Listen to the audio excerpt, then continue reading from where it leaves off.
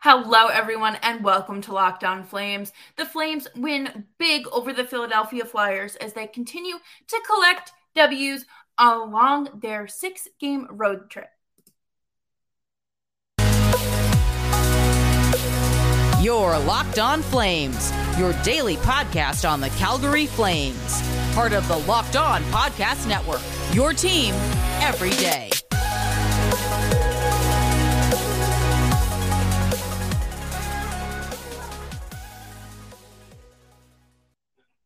Hello, everyone, and welcome back to Locked On Flames. As always, I'm your host, Jess Belmosto, and thank you so much for joining me here at Locked On Flames for our post-game recap of the 5-2 win over the Philadelphia Flyers.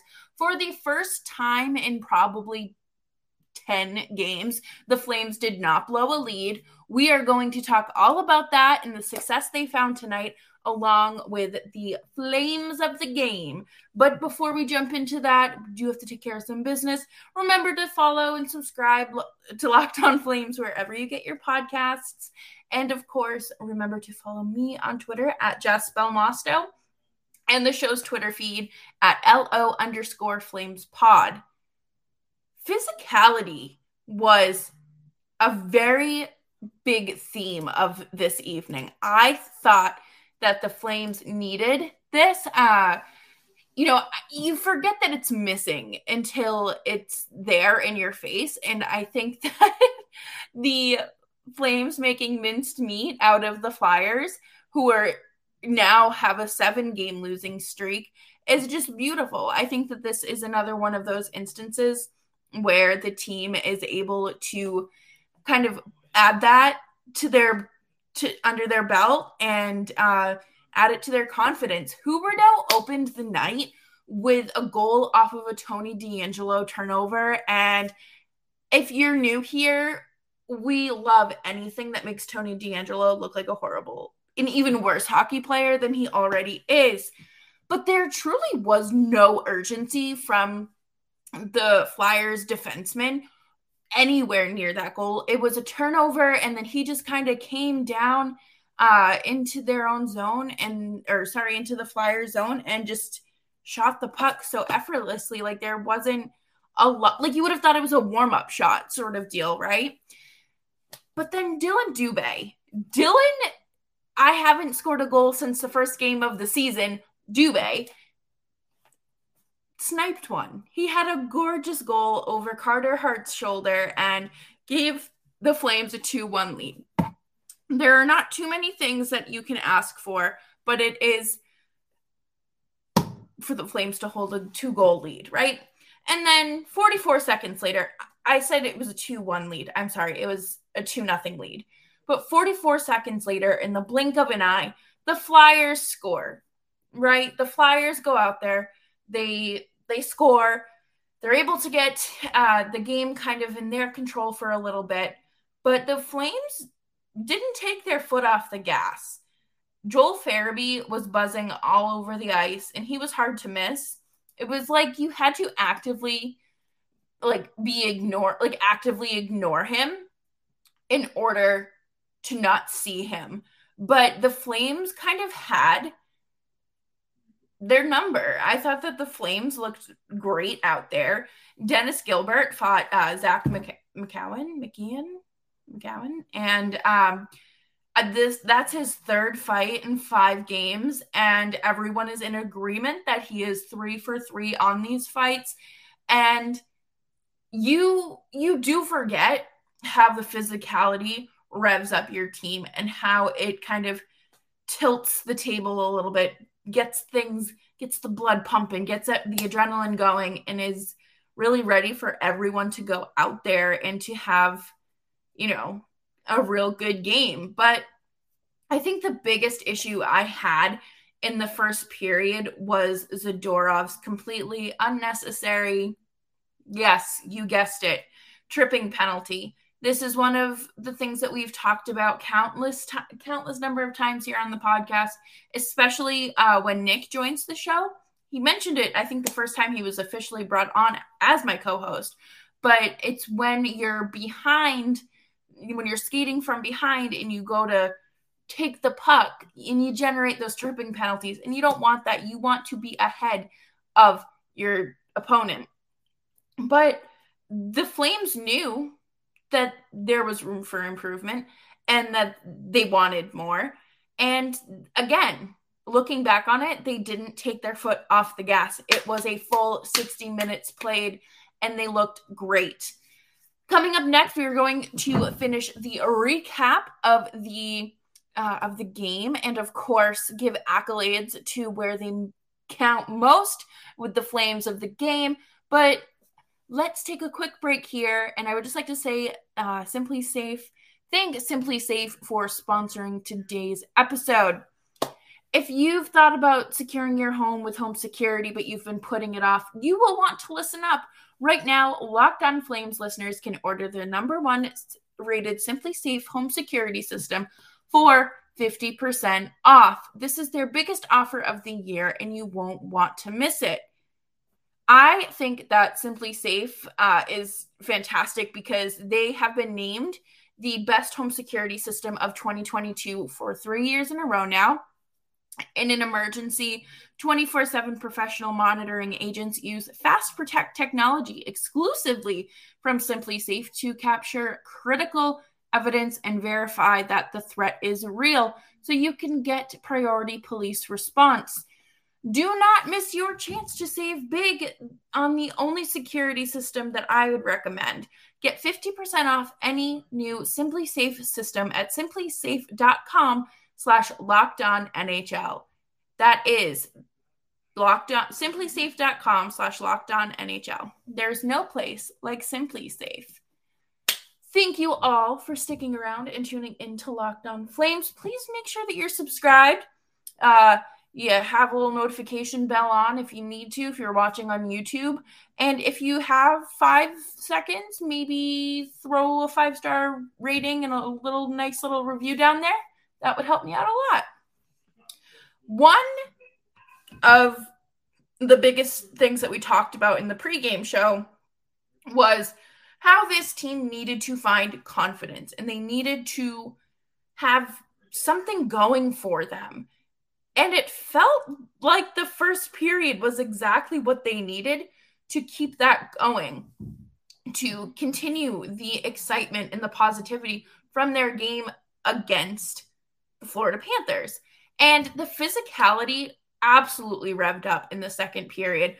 Lucic and Farabee found themselves tangled up.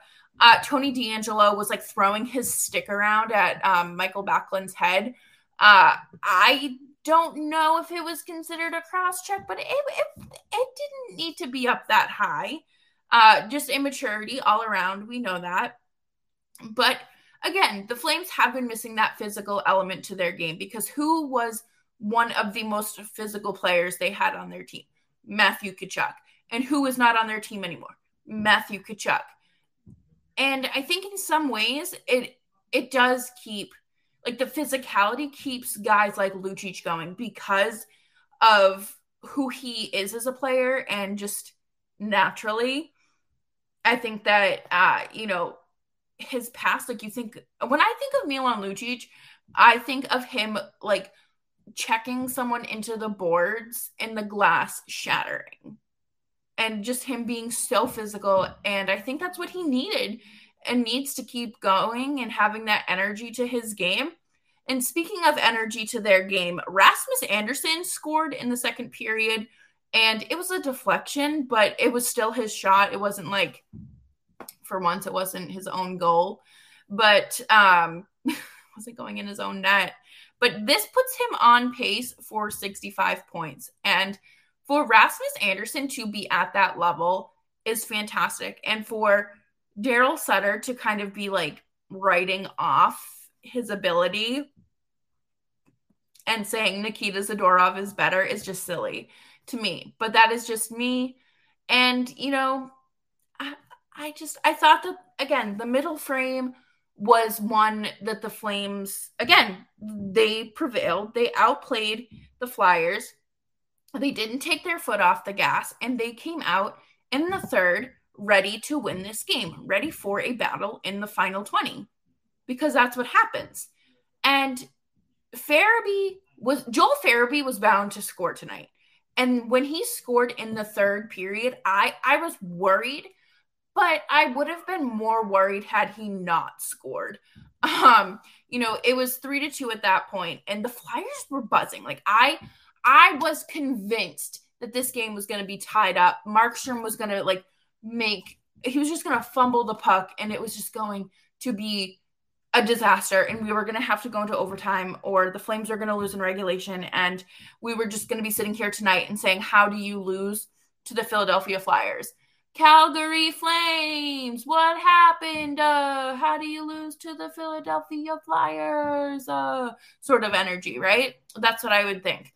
But no, the Flames generated plenty of scoring chances after that Farabee goal. And I thought that was fantastic. That was a sign of confidence. And again, something that this team has been missing through these 17, 18 games. And I am impressed. I am very impressed with the team and their effort that we saw tonight. I thought that Markstrom had an incredible night. I thought that the Flames not taking their foot off the gas, even when they had the empty net and the Flyers had an extra attacker out there. I thought that was great. I loved what we were seeing. And to me, this is more important than, a win against, I wouldn't say another Western Conference team, but, say an Eastern Conference team that has been doing successful, because they are using, this game as about a landing spot, takeoff spot. I can't think of the word I'm looking for, but the team made it very clear tonight that they have turned that corner, that they have taken off from where they were 2 weeks ago. This is not a team that's playing with a Markstrom that can't track the puck. They're not playing with Jonathan Huberdeau that is injured. They're not playing with a Trevor Lewis that is just taking penalty after penalty. This is a different team, and I think that they used tonight to really solidify that all the things that they've been working on. And I think that's great because, again, you're not always going to have that little gap in your schedule, but I don't want to call it a gap, but, a little game against a maybe not so competitive team. And to pot 3 goals behind Carter Hart is impressive. I do want to mention that because that shouldn't go unnoticed. He has not allowed 3 goals in a little bit of time. So I would say I'm pretty sure he did against Montreal, but it is not something he does on a consistent basis. So it's very impressive to be able to do that and for the Flames offense to get going. How many times have I sat here and said the Flames just need to score goals? They need to shoot the puck in order to score. And they did that tonight. So it was great to see. And it was great to see Markstrom go out there and look like Markstrom from this time last year. And coming up next, we are going to talk about my Flames of the game. And I think maybe one of them will surprise you based on my pregame show. But before we do that, today's episode is also brought to you by BetOnline. BetOnline has all of your sports betting needs, your odds, your news, and your scores, and everything you need to know before you start placing a bet. And with BetOnline, you get the latest odds and trends for every professional and amateur league out there, from football to basketball to soccer to esports. We've got you covered up. We've got it all at betonline.net. And if you love sports podcasts and you want to switch it up from here, I definitely recommend checking out those that you can find on BetOnline. And BetOnline is the easiest and fastest way to get your betting fixed. And head to the website today or use your mobile device to learn more. BetOnline, where the game starts. Y'all know that I hold people accountable, right? And I do want to mention, before we talk about the stars of the game, I do want to talk about Andrew Mangiapane, because he had a brutal brutal game tonight. And this is something that I think that was very obvious and was very clear, because it wasn't going anywhere. And it was right in front of your face. And I actually took notes during the game. That's why I have my phone. But he had a horrible, horrible giveaway from he ended up getting hit, and it ended up being a giveaway. And then it turned into Farabee's goal. And then he had another giveaway on the 2-on-1 goal earlier in the night. And it was just not a good night for Andrew Mangiapane. So next game against Pittsburgh, I do want to see him fix those mistakes, tighten up his game. And I think he needs to score. I think that's the next thing. I think he needs to get that monkey off his back. And I'm sure we're going to see an improvement in Dylan Dubé's game because he has the monkey off of his back, and so on and so forth. But my first flame of the game, again, these aren't in any order. I don't like playing favorites. I would be the worst coach and be like, you're horrible, but you deserve a shot at the top line because you're trying. And that's not how this works. But Jacob Markstrom is one of my flames of the game. He looked comfortable in net. He looked great. He had no issue tracking the puck.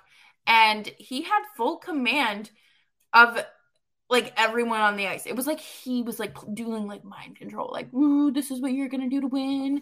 You're gonna move that puck that way. No, I'm just kidding. But he also had plenty of saves in the third period that really did prevent the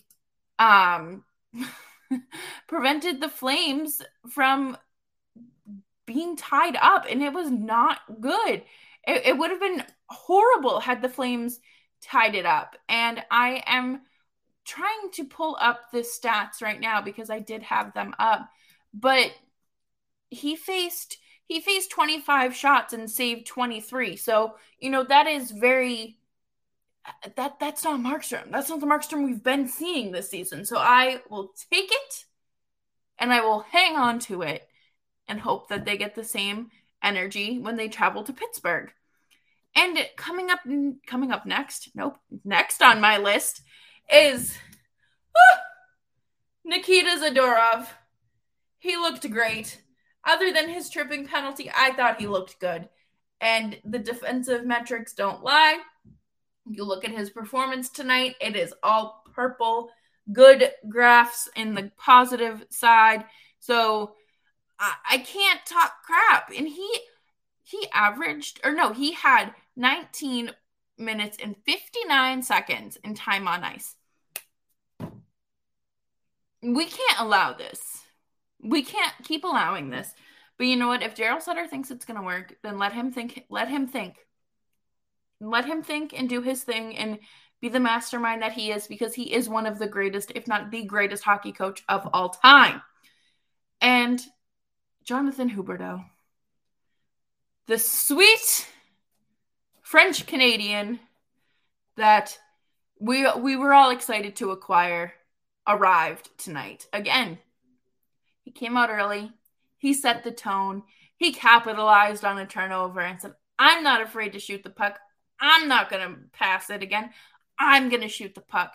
And that is what we need. We need more shooting, less passing. Don't be afraid. We've seen this before. We've seen it with former team members, teammates, Calgary Flame roster players. And if you overpass, you're not going to score. If you shoot, you may score. And I thought that the Flames did great tonight. They pocketed another 2 points. They're off to Pittsburgh on Wednesday. Use tomorrow. Get some rest, some practice. Brett Ritchie I don't think Brett Ritchie is with the team at the moment. No, I know Michael Stone is. So we will see. We will have to see where what the lineup looks like for next game, because I'm interested if Brett Ritchie comes back. who will be taken out. It will more than likely be Kevin Rooney, just because he hasn't been super effective. You know, my goodness, what a night. That was a great game for the Flames, and I loved what we saw from them. And thank you, everyone, for tuning in for another episode of Locked On Flames. Tomorrow, Nick joins me for some more of the in-depth breakdown of the Flames game and some outside expert analysis. So make sure to follow along on Twitter at LO_FlamesPod and on YouTube and wherever you get your podcasts, so you can listen to us ramble and rant whenever you would like. And until then, go Flames, stay safe, wash your hands, and hug the people in your life. Bye-bye.